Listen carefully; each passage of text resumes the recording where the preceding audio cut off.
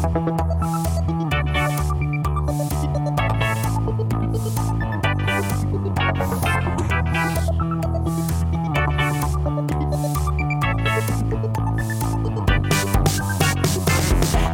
ou Tripoli, Vilnius ou Benghazi, Paris, Moscou, on fait le bunga, bunga. Bangkok ou Bogota, Le Caire ou Jakarta, Gustavia, on fait le bunga, bunga. Okay, so we're back here on Patreon. So we're going to continue this discussion now about the demand for highly repressive authoritarian policies, which often come from below, from those people who are desiring some basic stability in their lives, who are unable to achieve that because of the role of, criminal markets, and especially, in particular, the sort of violence which plagues large swathes of Latin America, and even countries which were relatively immune from this, or less touched by that sort of violence, countries like Argentina, where it became somewhat of a factor even in the last election. Listeners can check out that episode. Though there, it's interesting to note that the main law and order candidate of the traditional right didn't win, right? Didn't even make it to the second round. And there Milei is trying something different. Maybe we can touch on that in a little bit. But nevertheless, the case remains that, from Brazil to Colombia to Mexico and everywhere in between, violent crime is a very ongoing concern, and one to which a lot of the left across the region doesn't really have much of an answer, other than the usual measures of poverty alleviation, which, as Juan has already said, doesn't always correspond to an improvement in the security situation. I mean, I know from my own experience in Brazil, or from my knowledge of Brazil, that the period of Lula's government and Dilma's government, which succeeded it, which oversaw impressive growth, that period actually coincided with an increase in violent crime. So these things, yeah, that's exactly right. It's not so simple. Anyway, so this is a very difficult and intractable problem, and it's a situation. Before I bring Juan back in. There is a decline in demand for democracy, decline in support for democracy. I mean, just to cite something from Latin Barometro, which is a big survey, which I think surveys something like 20,000 people for every edition of the survey, that the proportion of the population in the region who say that they do not care about or prefer an authoritarian regime to a democratic government has grown from 34% to 45%. And that's, I think, quite significant. For a lot of people, democracy, such as it is a word that signifies perhaps instability, precarity in work and life, and not the guarantee of a good life or the guarantee of rights for themselves. So I think this is the context in which Bukelismo has a certain appeal, and not just appeal to opportunistic right-wing politicians, but has a certain, it creates a certain demand, at least amongst the populace as well. Yeah, that's there's a lot to parse there. But I guess I'll start out saying that, honestly, other than Bukele on the right, and you could even dispute whether Bukele is on the right, but I think that's fair. Most Latin American conservatives honestly don't have an answer to crime either, but to voters it certainly seems more compelling, regardless of whether it's effective or not. And frankly, I would say that Mano Dura policies have really only been effective in El Salvador, and that's very there's specific aspects as to why. Actually, on the contrary, a lot of times Mano Dura policies make things worse, and that was previously the case in Central America and much of the region. Something that you said that was key, that obviously this is obvious, but a lot of people don't realize this. When there's high homicide rates, that necessarily means that there's conflict, either between different criminal actors or between criminal actors and the state. This is the reason why in Mexico you saw homicides skyrocket after Felipe Calderon declared war, quote unquote, and decided to tackle Mexico's cartels using a militarized strategy that's continued ever since. And then there's the kingpin strategy that also makes things worse. Where we can explain what that is. Yeah, you just go after the leaders of each individual cartel. And the problem with doing that is that you'll arrest and then extradite, let's say the leader of Sinaloa, and then that'll cause a lot of infighting within the cartel, and also then another cartel will try to encroach on the other's territory, and it creates more violence. It spirals out of control. But having said all of that, the interesting thing about Bukele and why he's been successful, I would argue that the state of exception would not have worked if it had begun before it did. Why? The state of exception that started in 2022 took place after Bukele had essentially co-opted all pertinent and independent institutions of the state. He packed the Supreme Court entirely so that and because of doing so, he could then perpetually extend the state of exception, something that wouldn't have happened either. He took in the midterms, he took control of with supermajorities of the legislature, so they were subsequently backed any changes to the law that he wanted. He also replaced the attorney general, who was actually investigating him and his administration for negotiating with gangs. And so this speaks to the relative advantage of autocracies in combating crime versus democracies. And yes, it's in a sense that it can be more repressive, but it's also that there's more of a uniform vertical implementation of policies. You don't have squabbling actors in the courts and in the legislature and in the press that are constantly sabotaging you. It's like, no, well, this is a dictatorship. I arrest someone, they automatically go to prison. This is the case in China.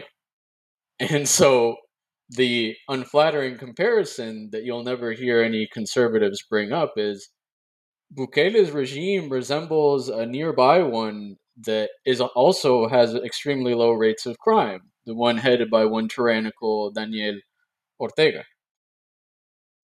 Yeah. And you look at the history of Latin America, and even contemporaneously, some of the countries with the lowest rates of crime today are Cuba and Nicaragua, especially relative to their Caribbean and Central American peers. The one exception to the current dictatorships is Venezuela. I would argue that that's because it's a failed state. But and I'll finish up here. There's and I forget where this is from. Actually, I read one time a great article mentioning how the Brazilian military dictatorship killed I think only 600 people. Right? They were more famous for torturing, and I'm not condoning any of this, by the way.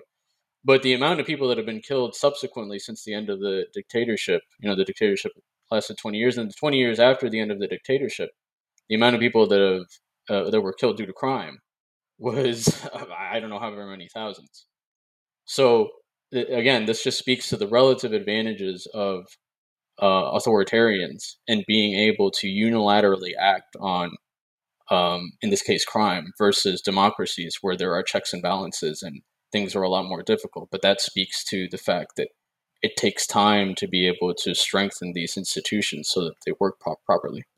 Yeah, no, I don't think anyone's kind of debating whether dictatorships work in that regard. I mean that, right? There is a nice little. I mean, we had the previous guest mention a piece by Martin Caparrós, and whose term efficacy seems appealing or useful here, insofar as it speaks to the government of those who are capable of achieving something desired by many, regardless of the way in which they do it. So this isn't necessarily the sort of old ideological adherence to traditional conservatives who spoke of morality, defending the right way of doing things, a traditional order, etc. Nor are they necessarily the sort of anti-communist cold warriors who are saying, well, we need to destroy communism. We need to destroy the communists within our ranks who are subverting our society by any means possible. It's not those things. It's something very, I think, particular to our ideological or really kind of post-ideological age, where democracy gets eroded, and that opens the space for just those who promise to kind of get things done, but without any of the baggage, I think, of traditional conservatism. And I think Bukele is perfect in that regard. He's kind of a hip, new millennial guy with Bitcoin He's the world's and coolest whatever. dictator. World's coolest dictator. Exactly. Yeah. Anyway, so because of the comparison with Nicaragua and Ortega, I wanted to highlight one thing that is in this piece by Martin Caparrós. For those who read Spanish, I'll link to it in the show notes. But he tells a story of a Salvadorian and a Nicaraguan. Both exiles, both journalists in exile, comparing their histories and realities. And the Salvadorian says to the Nicaraguan, "You guys at least have a dictator who used to be a guerrilla commander who defeated a large dictatorship. He did something in life. Our guy, he's just a daddy's boy. Who used to be a Yeah. a discotheque manager, which was Bukele. So well, you can always look enviously to the other side. Grass is always greener, etc., etc. But Yeah. anyway, I think this does point to a tendency across the continent and places where democracy, such as it is less consolidated. These figures, I think, have an easier run in being able to show results, as Bukele does, and Bukele has done supposedly, to kind of further deepen their rule and roots within various institutions, like packing the Supreme Court or so on. Yeah, yeah. I'll actually give a kind of argument in favor and an argument against this, based on the poll you mentioned from Latino Barometro. Actually, I guess I'll say three things. First, people are idiosyncratic, and the way they might conceive of democracy is sometimes different. It's possible we could look at a poll in El Salvador, and they might think that they have the strongest democracy ever. But alternatively, you look at polls, for instance, in like Chile and Argentina, where comparatively crime is quite low.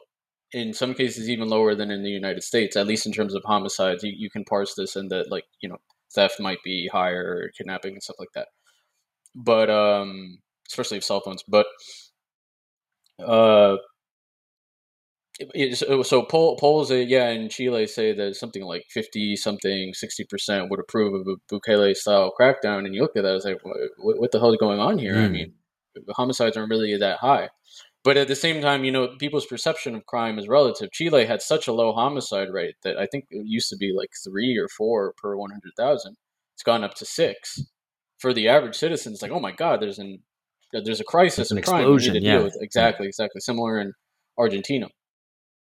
At the same time, though, the interesting thing is that candidates that have run on instituting a Bukele-style crackdown have not done very well. Ecuador is a good example of this. They had this really interesting guy, essentially a mercenary who fought in Ukraine and Syria, who Jan Topic, he campaigned on instituting a Bukele-style crackdown to clamp down against crime, and he didn't make it to the second round. Interestingly, the two candidates that made it to the second round, at least in terms of their rhetoric, were very moderate, especially on crime. Actually, on security, they had basically the same policies. It's like, yeah, maybe militarize a little bit, try to clean out the prisons, send people to prisons, on a like penal colony in the Pacific. But compared to Topic, that was very, very moderate. Similarly, in Guatemala, Suri Rios, she didn't do very well in the election. I think in Peru, Rafael Lopez Aliaga wanted to institute a crackdown of that sort. He didn't do very well. Then again, technically, no one did very well in Peru. But that's a whole other story. I think Peru deserves its own dedicated episode because there's too many yeah. things to untangle there. Oh yeah, but and actually, this might be a good segue into the exportability, the logistical operational exportability of the Bukele model. On the other hand, you could argue that Bolsonaro essentially campaigned on instituting a Bukele-style crackdown and say, "Yeah, let's just kill all the criminals, shoot them, arm all the population." But in practice, once he became president, there really was not not that much that he could do on a national level to change Well, and policy. that's because of Brazil's federal Federal, constitution. exactly. The military police forces are state based. The federal Hmm. police, that's not really its job. So what you did see was, because of his rhetoric, some increase in unlawful killings by police, as Yeah, yeah, yeah. that they basically Especially in let off the certain hook. states, like Rio, with what was this guy, this horrible guy, Wilson Witzel, who then Whistle, later, yeah, yeah. yeah, was removed from office like every other governor of Rio, and then would like fought with Bolsonaro too. So But yeah, I mean, I think that's the yeah, Bolsonaro. I mean, ultimately, for all the talk about his various kind of ideological aspects, it was the tough on crime thing that most sold, I think, and and as being an yeah, outsider and against definitely. the political class, and I think that element is worth adding to the Bukele story, because, as you say, there's plenty who come in, saying they're going to be tough on crime, but I don't think, and my impression is that it needs something else, not just the authoritarian crackdown, but some indication that this politician is different from the rest, presents some vision of change and of embodying change in some way, of being not wedded to the old party system, etc. And again, it is has to be part of a kind of anti-establishment message. And Bolsonaro was able to unify those two. Bukele Yeah, unifies yeah, those yeah, two, and I'm not sure these other examples that you've already mentioned do. yeah. I mean, that this just speaks to the fact that there are multiple issues that sway voters. That sometimes security won't be enough. I mean, Bukele didn't run on a crackdown, on instituting a crackdown on crime. On the contrary, he won because exactly he represented a change. And some of these other candidates, ostensibly would represent a change in their own respective countries.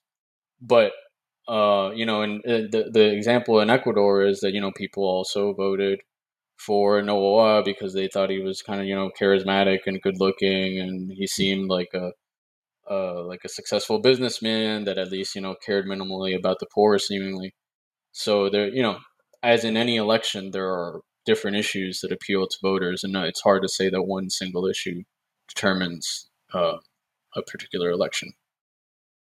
Yeah, absolutely. So just, I mean, kind of winding towards the end here, but I wonder, um, the context of crime in Latin America, which is, I guess, is what we're talking about now, and criminal networks and the political responses to it. One element which sprung to mind as kind of I was reading and preparing for this is the element of religious transition, the growth of evangelical Christianity across the region, particularly in countries like Brazil, like Guatemala, like In Honduras. Central America, especially, yeah. Yeah, some countries remain pretty immune from this, and others are real Hmm. hotbeds of an explosion, really, in evangelical Christianity. I think something like 1/5 of all of Latin America now is evangelical Christian, which is remarkable for a region that people would associate with Catholicism exclusively. Certainly in Brazil, the kind of hard on crime approach definitely has its appeal, particularly amongst evangelical Christians, because of their own doctrine and sense of the necessity of social ascent and of moral discipline and behavioral Hmm. discipline in Hmm. trying to kind of get by, right? You're going to join this church, you're going to sort out your life, you're going to stop drinking, stop taking drugs, you're going to work hard. You, through your faith, will be rewarded through monetary ascent. You're going to make money through this. And if only the state would take care of the bad guys, bad actors, the devil behind every Hmm. corner, we would be okay. And I wonder to what extent, from the demand side, kind of for kind of authoritarian crackdown, for the ability to live some sort of dignified life, whether that goes in tandem with the growth in evangelical Christianity. I'm not the right person to ask about this, but I would say that the prevalence of evangelical Christianity in some of these countries definitely inclines the population more towards the right. So what you see in Central America is that left wingers have a very, very hard time getting elected. Even the FMLN that was in power for 10 years, I mean, they scrape by the skin of their teeth in both the 2009 and 2014 elections, and they didn't have majorities in Congress either. A lot of times, what you'll see in Central America actually is that the elections will be between two right wingers. So, and clearly in Brazil, as the evangelical population has grown, the right has grown more powerful politically. And so, yeah, that'll naturally contribute more towards the appeal of politicians that will campaign on instituting crackdowns and stuff like that. Yeah, I think that. I mean, I think that is the evidence so far. But evangelicals tended to lean towards the left. I mean, when they were a much smaller proportion of the population, Yeah, that's voted true. for Yeah, the left, and then it's yeah, something that happens in the late '90s. Anyway, so there's these big social transformations. Maybe we just to put a pin in that for now. We'll return to it in a separate episode. But there is a big social transformation underway in Latin America and beyond, indeed, both in terms of the religious transition and the questions of criminal markets and the relationship with the state, the erosion of state sovereignty. So lots to discuss there. One final, I guess, discussion point, because it came up in a recent episode that we did. Actually, for listeners, it'll be coming out next week. So, listener, you don't know about this yet, but you will. But we discussed kind of the face politics in the West, particularly, has been more or less a face off between technocracy and populism for the past 2 decades, really. And whether we were speculating as to whether there would be some Bonapartist figure or Bonapartist solution to this face-off, something that was able to kind of thread the line between the two, and was able to the extent that politics is configured by this confrontation, would be able to overcome this confrontation and provide stability and order, and basically resume and overcome somehow technocracy and populism. Anyway, so we were speculating about this, and it occurred to me that perhaps Bukele in some way represents that, this kind of very authoritarian sort of third way of being able to overcome and represent in some ways large swathes of society by doing both the technocratic and the populist thing at once. I don't know if you have any thoughts on this, just to conclude. Yeah, it's an interesting point because Bukele is clearly competent. Even before he essentially took over all of the institutions of the country, he was clearly very skilled at negotiating with the gangs, which, as I said, there's a learning curve to these things. There's only so much success you can get from these unless you have a skilled negotiator and also a good agreement, or a sustainable agreement also. But with whatever criminal group. His security minister, for instance, also seems to be very, very competent. There's a strategy to these things. Also, when you use repression, what is it? I forget the acronym, but in Brazil, the pacification effort in Rio, Yeah, a lot of UPP was it? Anyway, yeah. A lot of their success was attributed that they focused on fighting the gangs in Rio territorially, block by block, instead of just going after leaders, etc. And during the state of exception, that does seem to be the view, that they have focused on a regional level in slowly gaining back territory. That seems to be a lot more effective than going after kingpins. So inherently, I'm a big critic of technocrats, most of whom I like to quote AMLO. In Latin America, leaders like to just respect technocrats who copy all the bad from abroad. Right. Yeah. But what you need, obviously, are your own technocrats that know what they're doing to implement your policies.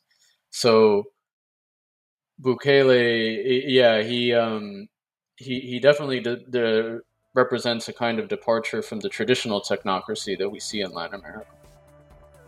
All right, excellent stuff. Juan, thanks for coming on. And this is something to be repeated. We'll talk about Colombia and about Mexico in the future. But for now, that's it. Listeners, thank you for being with us. Thank you for subscribing to BungaCast. And we will catch you next week. Catch you later. Bye-bye.